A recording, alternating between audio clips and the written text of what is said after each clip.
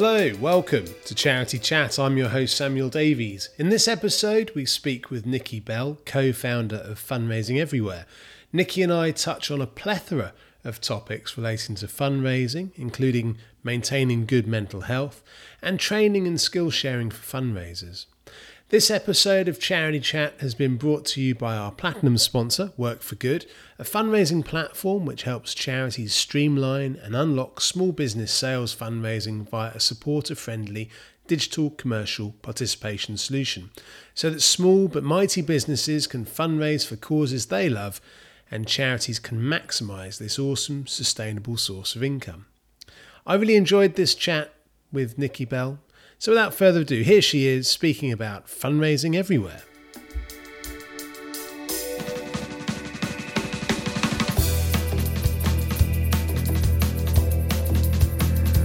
I'm delighted to be joined today by Nikki Bell, co-founder of Fundraising Everywhere. Nikki, welcome to Charity Chat. Thank you for having me. I'm really excited to chat. As am I. And I've been following your. Well, I suppose our paths have somewhat almost crossed a few times over the last few years. So it's really great that we're having this chat now, because I know some of your work. I suppose some of our listeners, a lot of our listeners will probably know. But maybe the first question I should ask you is just to explain to our listeners what your background is and what led you to co-found Fundraising Everywhere. And also, what does Fundraising Everywhere do? Okay, great. Yes, so my background, I started working with charities over 10 years ago. I came from the corporate side. I was part of a CSR team for Tesco Bank and was just immediately hooked by being able to do good as a job. I worked for a local hospice in individual giving, community roles, worked with corporates, worked with volunteers, and then moved from that job after I had my little boy into a national role with the British Heart Foundation. Mm-hmm. And I think there is just really where like my fundraising skills were able to get honed. You know, I was looking after the northeast of England. I was seconded to run the project for them to rebrand, which gave me massive oversights into all these other fundraising departments. And because I was learning all of this stuff and just working with these amazing people, I started to get involved with event organising and volunteering for the Chartered Institute fundraising. And it was through that job. So I organised the first two Northeast fundraising conferences. I was a volunteer on the convention board for the London Convention, and was just basically trying to bring all of this awesome stuff that was happening around in the regions into London and share that with fundraisers. And it never really felt like it was enough, because even though we were like taking this learning down, I'm aware this is a very whistle-stop overview of things, and I'm not going to things in too much detail. But it was through this job and through this role of curating the convention that I realised that just bringing the regional learnings into this London event wasn't really cutting it.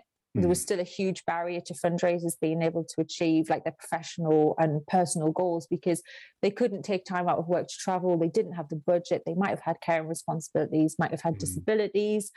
And so myself and a work partner at the time, Simon Scriber, we started talking about, well, how can we change this? How can we do something better? And we both got rejected from this other conference that we'd applied to. And that kind of accelerated the chats on a little bit further, because we were like, let's take all of these rejects and host this conference.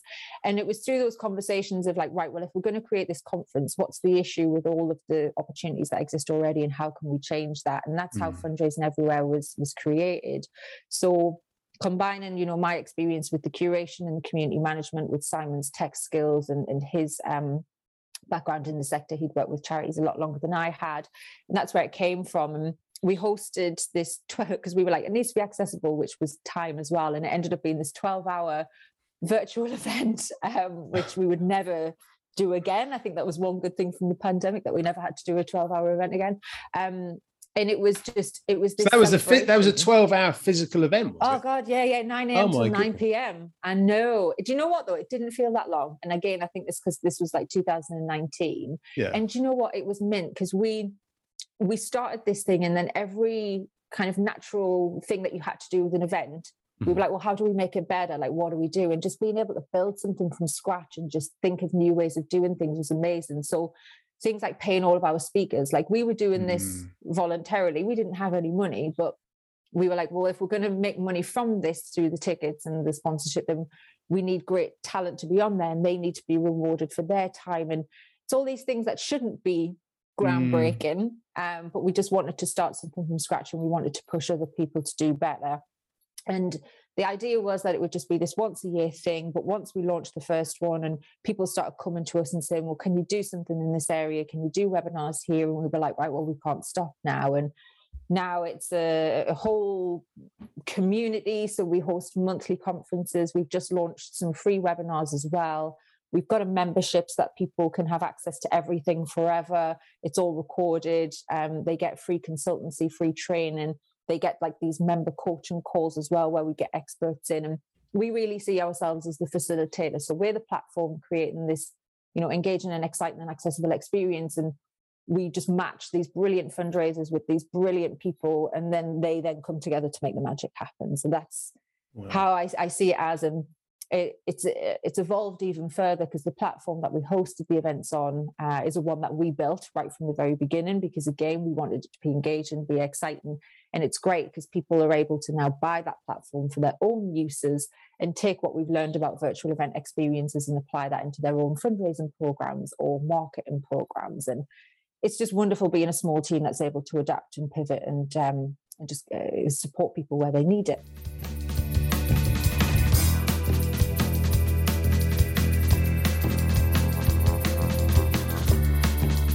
So with the events that you're organising over the last couple of years, have you found then that, are you getting a lot of people coming to those that wouldn't have been able to go to your usual type of conference? Yes. So there's a very broad mix of people. We have, the CEO, and they're the CEO because they are the one person that works at that organisation. They are managing the deliverables, they're doing the finances, they're doing everything.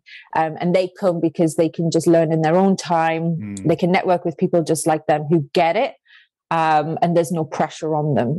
There's this whole library there that they can just dip into as and when they need. Yeah. But right on the other side of the scale, you have these charity fundraisers coming from massive organizations where maybe the fundraising budget is quite tight, so not everyone can go to everything. You might have experienced it. I know I got it when I worked at the BHF. It was like, we have these conference tickets, 5 people can go. Like, there's no issue with that with us because it's virtual. It's like 30 quid.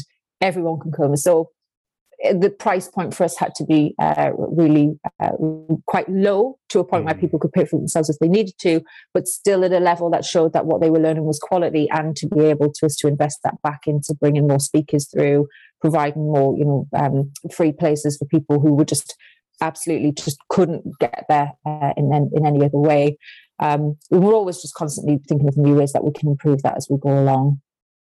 I think it's such a great idea. And I guess from my own point of view, I've, as you say, I've had situations where, you want to go to a conference, but you can't justify the expense, whether you work for a small charity or even, if your line manager can't see the benefit, or, there's only one of you can go. Having that kind of bank of knowledge that you can access with your platform sounds like a great idea. I guess also it's really the impetus for Charity Chat, in the same way that we recognize that there are a lot of people out there, including ourselves, who wanted to learn more about the sector, but either didn't have the funds to do so, or the availability of those learnings elsewhere. So that sounds fantastic. I guess the other question I have for you is the challenges. So obviously, we find ourselves recording this in January 2022, and still getting used to that. And we've got also, we're in the middle of we don't know where we are in the pandemic. I keep saying the middle of the pandemic. Recordings a year ago, we were saying the middle of the pandemic. Of course, we don't know where we're at, but there are lots of challenges. So what challenges to fundraising and fundraisers have you seen during the pandemic, the last couple of years? What tools are out there to help overcome these challenges? There's a huge problem with fundraisers being asked to do more with less, and whether that's less training, less resource, less time. I think we are still waiting to see the full effect of what those redundancies and furloughs will have on teams. And it was strange because at a time where we needed the income the most, there was less people to deal with that and to be able to respond to the goodwill and this need from the public to want to channel into doing something good. And I think it's going to take a while for us to pull back from that. And I think not only that, but the pandemic's accelerated how people want to interact with us, what they expect from us. Tech and digital is just accelerating at a rate that the charity sector can't keep up with. We've experienced from hosting events on our platform for the people, you've still got these charities who are still trying to deal with Zoom, and now they're like, oh, the metaverse is coming and I need to be across this. Yeah. Yeah. And I know that's not as a whole. I know obviously for a lot of charity organizations, that's not going to be their demographic, but we still need to be up to date with what's happening in their world. And we are still trying to catch up with what's happening here. There are things out there that I think can help us. And I think one of the main things around that will be mindset, is just making sure that we carve out enough time to stop, pause and reflect, and just make use of the details that are out there. And again, I think just because of the pressure that's on fundraisers, that's on charities, we whiz through things quite quickly, and we don't really take the time to test new things or adapt based on the data that we have. And there might be quite a lot of pressure from boards saying, right, well, we know that this thing will 100% work, so I want you to go away and do that. And unfortunately, it doesn't work as well anymore because, as I mentioned before, like what our donors actually want and need has changed. I would encourage your listeners to make use of the data and the information that's available out there from other people. So Open, they have their charity benchmarks. They have their COVID impact monitor that came out in 2021. They do an annual benchmarks to predict what's changing and just, show what's happening across all of these charity organizations and what good looks like. We have the digital benchmarks from Rally. We have a digital specific benchmarks product that's available for us as well. We've got the virtual monitor from Massive, and we have our own. So Fundraising Everywhere and Everywhere Plus are launching a research piece which will be available from early March, which will show the impact that non-fundraising virtual events have had on the charity sector. So things like conferences, webinars, training, engagement events, tours, those sorts of things. And all of this information is readily available. And whilst a charity fundraiser won't be able to just look at that and go, oh, that's exactly what it'll be like for me, so I'm just going to change and copy that. But it does really give a good insight as to the trends of what's coming soon, what people need to prepare of, and most importantly, what their priorities need to be. And I guess with the Fundraising Everywhere community that we've got and that we're starting to build, it's this great network of people that are just happy to share, answer questions, be there if you need some help.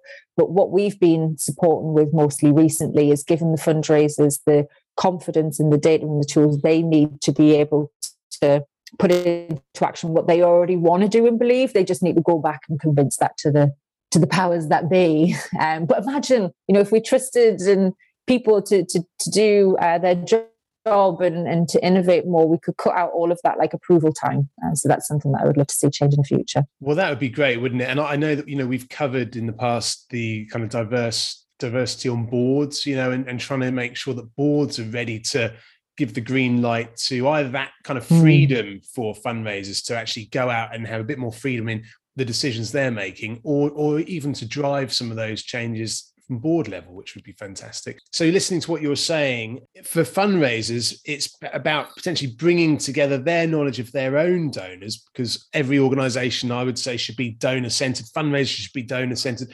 understanding their donors and where their donors are in terms of their digital kind of platforms that they're on and wherever they are, and bringing that in with the external digital platforms that are out there and matching those two things together. So making sure that they are where their donors are. Is that the idea? Yes, I agree with you in terms of understanding what your donors need and preempting what they might want and adapting to that. So whether it's the efficiencies of your website, so that they have better experiences, right through to the products that you offer, so that they can get involved with you in a more meaningful way. But I think we are seeing the shift now as well, that there is the understanding that charities and fundraisers need to have more confidence and ownership in what they do. And sometimes our donors might not agree with that sense. But, if we do want to have this positive change in the world, then we can't let them call the shots at every opportunity, because we are the ones with that insight and the data. Sure. But yeah, I think there are definite ways that we can learn to move forward with these things. But it's just, we've come through a really difficult time with the pandemic, where everything that we've known has been thrown up in the air and we're having to start from scratch. And I completely understand the urge to just, get back to normal. But, we've heard it said so many times, like normal doesn't exist anymore. Like we have this massive opportunity to create something new. We have to create something new. So it's like, let's just grit in and do it, because we've been talking about it for so long pre-pandemic anyway. Like now's the time. Like test new things, try new things. It doesn't have to be massive, doesn't have to be expensive. It could just be, trying like a small networking meeting on a virtual meeting platform, or it could be, changing and adapting how you talk about your products online. It could be partnering with another charity organization or a local group to propel your mission forward. I think there's just so many opportunities out there. And I think the people that are on the front line of it really need to be listened to, because they're the ones that can see these opportunities day in, day out.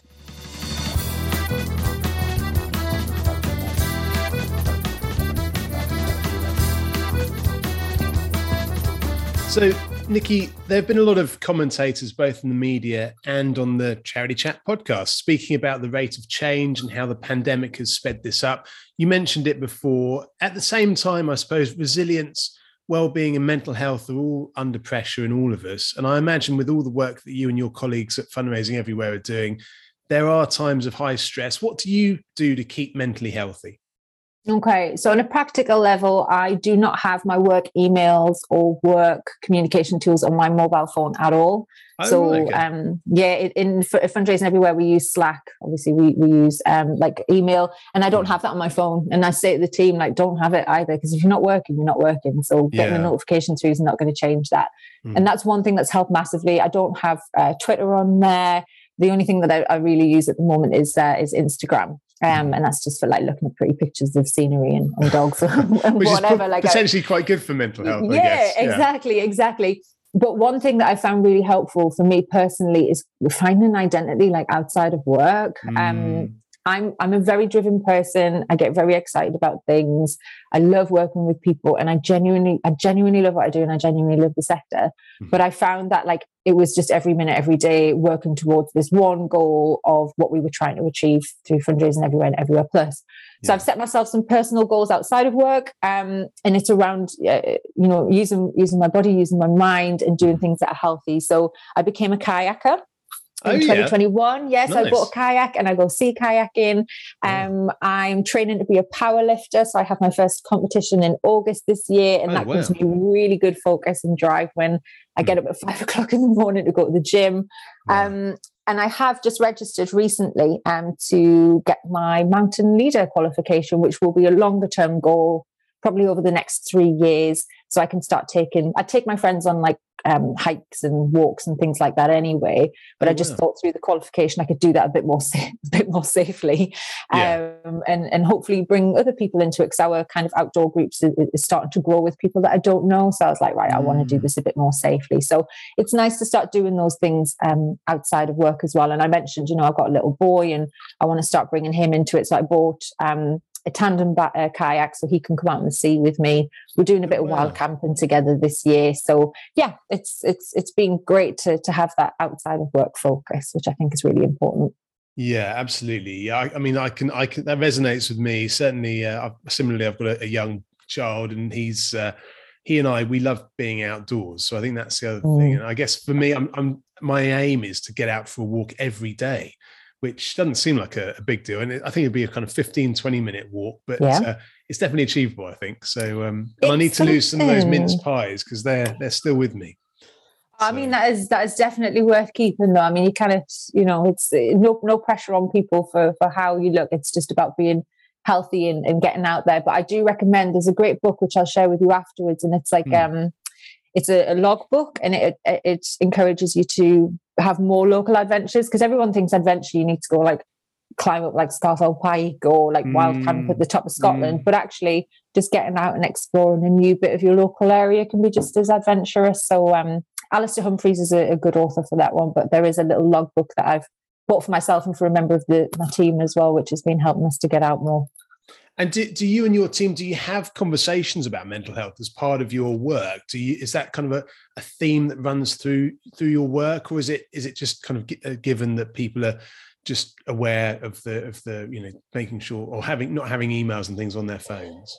No, it is something that I do bring up with them regularly. You know, we have kickoff calls at the beginning of every week where we talk about what we're working on. I have check-ins with the team regularly through me and my fellow co-founder Simon Scriver. We chat a lot, and I would say that every conversation that we have about what we're working on, it's like, well, how are you? Like, can I help with anything? You know, we had a member of staff who relieved some of the pressures of the work that were on them by, you know, removing some of their responsibilities, by changing some of the objectives that we were working towards, and you know, even, you know, giving them extra time off so that their holidays didn't have to be used for like practical things. Because I think when you're working remotely, it's so hard to just glean from people in a couple of minutes conversation that they are actually okay. So I'd rather do those actions anyway, on the off chance that they did need it, but they just didn't have the opportunity to talk about it, rather than them struggle. But we're still, you know, we've always been a remote first team. We do meet in person where we can, obviously time and pandemic allowing. And I would say that we are still like learning ways to support each other on this, but it's something that's really, really important to us to get right, because we've all experienced it in some capacity, whether personally or with family or colleagues, and it's just something that you can't ignore.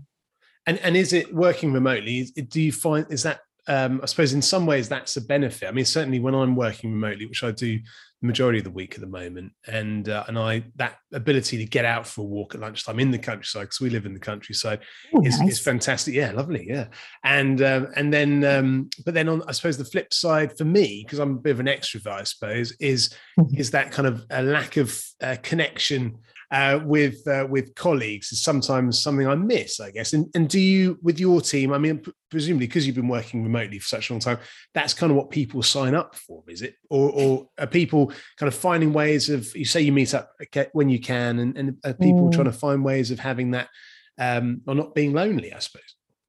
Yeah, I mean, we talk quite regularly, so we'll check in with the team almost, you know, on a daily basis through Slack. We have conversations with them throughout the week, and one of the things that I've just started this week is just having like a digital co-working space. So if I'm just cracking on with someone, I'll just go in my meeting room, and people are just welcome to come in and hang out if they need it. And we always meet up in person at least every 3 months, just to go through everything, like celebrate and just let off a bit of steam. Nice. So we do talk quite a bit, but I mean, there's this, you know, I would rather them go and get that, you know, physical interaction with people that they love, not that they don't love or like us, but it's like, if they work from home, like go and see a pal at lunchtime and go for a walk, like, you know, start your work early and cut out at 4 o'clock to spend time with your kids. Like, that's the benefit of remote and virtual and flexible working. And I would love them to use that extra time and space to have lives outside of and beyond work where they can feel fulfilled. One of our business goals is actually to move towards a 4-day week in the next couple of years. Oh, cool. And that's a proper 4-day week. So it's like 4 days, not condensed hours, and still on full pay, not this 4-day week where people are on like condensed hours and getting paid less or whatever. And that's just because we totally get that if people have that time and mental space outside of work to be creative, spend time with people that they love, they are much more effective and impactful when they're in work, and we want to facilitate that. So if there are any awesome people that want to join our team and help us get to that goal, we would absolutely love you to join us.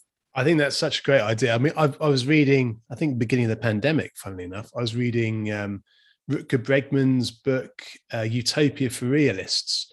And in that he was championing, I think it's fair to say he was championing, I think it was a 15-hour week.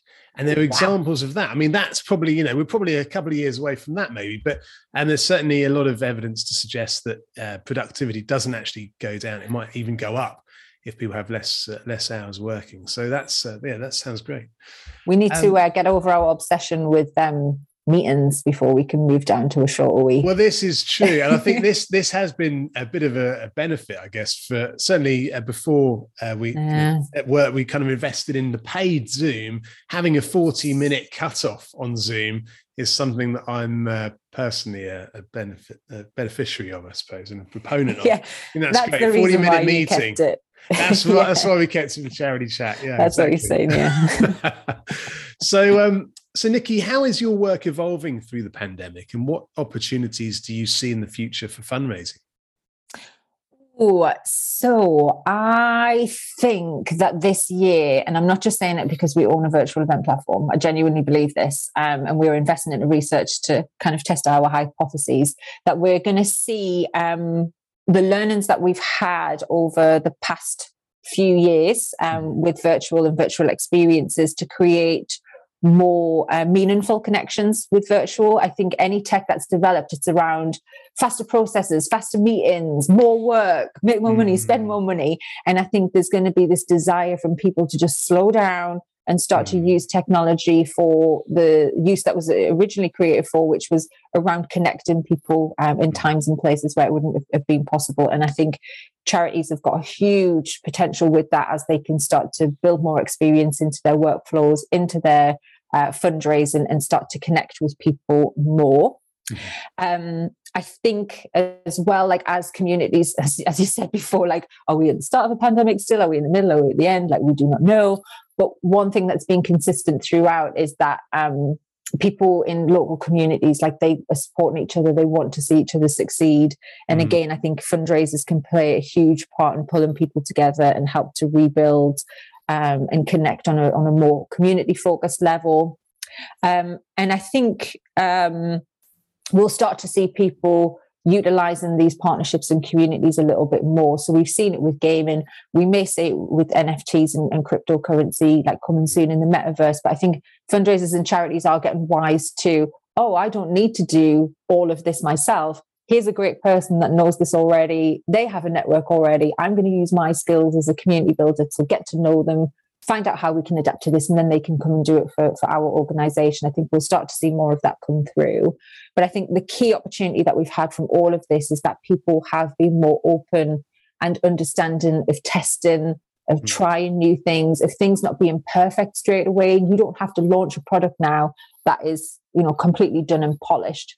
Get it out there, get it shaped by the people who it's intended for, build on feedback, build on that data, and start to create as you go. And I think if we can start to have more of that mindset and understanding coming through from charity organizations, from boards, from teams, that's how we'll start to see innovation keep on going, rather than us just getting frightened again and waiting for somebody else to make the first move. So there's loads of great things that have come out of this. And I think we really need to focus on those positives, because it has been really tough few years, and it probably will still continue to be tough. But if we can just have this mindset of, this is what I can control within this, and I'm going to control the heck out of it because I want it to succeed. And you have the support of your team there, because resilience isn't just about you as a person, it's about the support networks and belief that you have around you in the space that you have to grow. I think that's just a huge opportunity for people in the sector as a whole. Nikki Bell, thank you for contributing to Charity Chat. Thank you. I'm glad we squeaked it in before your Zoom timing kicked us out. But it's been so lovely, and thank you for inviting me on and for sharing. And I just to say to any of your listeners, if it's feeling a bit overwhelming for you, like, just chat with us. We're happy to have conversations, and if we don't know the answer, we definitely will know somebody that will, and we can put you in touch with them. And that's what we're here for. So yeah, use it to as much as you can. Fantastic. Many thanks. Cheers, Nikki.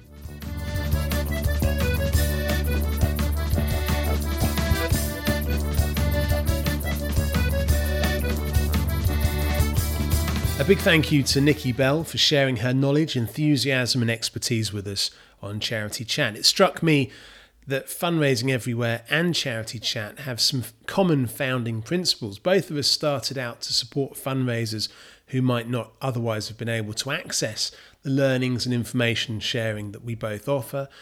Both Nikki and I have seen the limits of the old world form of training, and it's heartening to hear more about the successes that Nikki and her colleagues have brought for fundraisers and the many charities that they represent and are fundamental in maintaining and growing. We recognise that fundraisers have in many cases less resource, less time and more demand on the services they are raising funds for, and any collective support should be encouraged to help face these challenges. Speaking with Nikki illuminated a few things for me. We speak a lot on the podcast about being target audience centered as fundraisers. This is crucial, of course, in order to build long-term and mutually beneficial relationships. However, we should not confuse being donor centered in our fundraising approach with handing over the direction of our charities and fundraising activities to our donors. As Nikki said, the people who are on the front line need to be listened to because they are the ones who can see the opportunities. And as we've talked about in the podcast before, fundraising as a profession really needs to be recognised, and the knowledge and expertise that fundraisers have needs to be recognised both internally in a charity but also externally too. Finding an identity outside of work can be difficult. For Nikki, who by her own admission is a very driven person, she's set a clear break between her work and non-work self, keeping her emails off of her personal phone, setting personal goals outside of the workplace. Nikki and her colleagues also seem to put energy into a system of check-ins and collaborative working to assist with each other's mental health as well and well-being needs. And many of us continue to adjust to working remotely. It will be interesting to see over time how organisations like Fundraising Everywhere, who to me seem to be particularly progressive in how they work and have ambitions to move to a 4-day working week. And it'd be interesting to see how they perform against organisations who maybe return to pre-COVID ways of working. Reducing meetings doesn't sound like a bad idea to me, and of course this could be a part of the recipe to a more efficient and reduced working hours in some cases. And if that is the case, then do sign me up. It got me thinking about what it is that drives our meeting culture. I suppose it will depend person by person, organisation by organisation. Is it inevitable that we, social animals that we are, need to interact with our colleagues? And if that can't be changed, and if it shouldn't be changed, what can we then do to improve the effectiveness of our meetings while delivering connection with one another, and perhaps in a more gratifying and engaging way too? Nikki's prediction is that technology is going to move to meet a desire to slow down and to start to use technology for connecting people, connecting with people. More could be the outcome. This brought me back to thinking about what fundraisers can do, and actually what all of us can do as charity professionals to give our donors, fundraisers, beneficiaries and all of our stakeholders more useful communication. And what more can we give of ourselves to our professional endeavours without taking away from our own well-being? Fundraisers can play a huge part in helping to bring people, and indeed they do help to bring people and communities closer together. Perhaps we need to find new ways of testing and trying new things, practicing concept prototyping, for example, being less risk-averse in the first place. These are surely key ingredients to the progress of fundraising, charities and the sector. And I for one, hope that we are able to practice that over the coming years. So thank you, dear listener, for getting this far with us. We hope you enjoyed this episode and continue to enjoy the podcast. We'd love to hear from you either way. It's just left for me to thank our corporate sponsors, our platinum sponsor, Work for Good, a fundraising platform which helps charities streamline and unlock small business sales fundraising via a supporter-friendly digital commercial participation solution so that small but mighty businesses can fundraise for causes they love and charities can maximise this awesome, sustainable source of income. Also like to thank Giant Squid Audio Lab for sponsoring our podcast, Kit Magda Axmit for our beautiful website. Check it out at charitychat.org.uk. Forest of Fools for playing throughout the show and for playing us out right now. That's it from me. Keep on doing what you can. Speak to you soon. Cheerio. Bye-bye.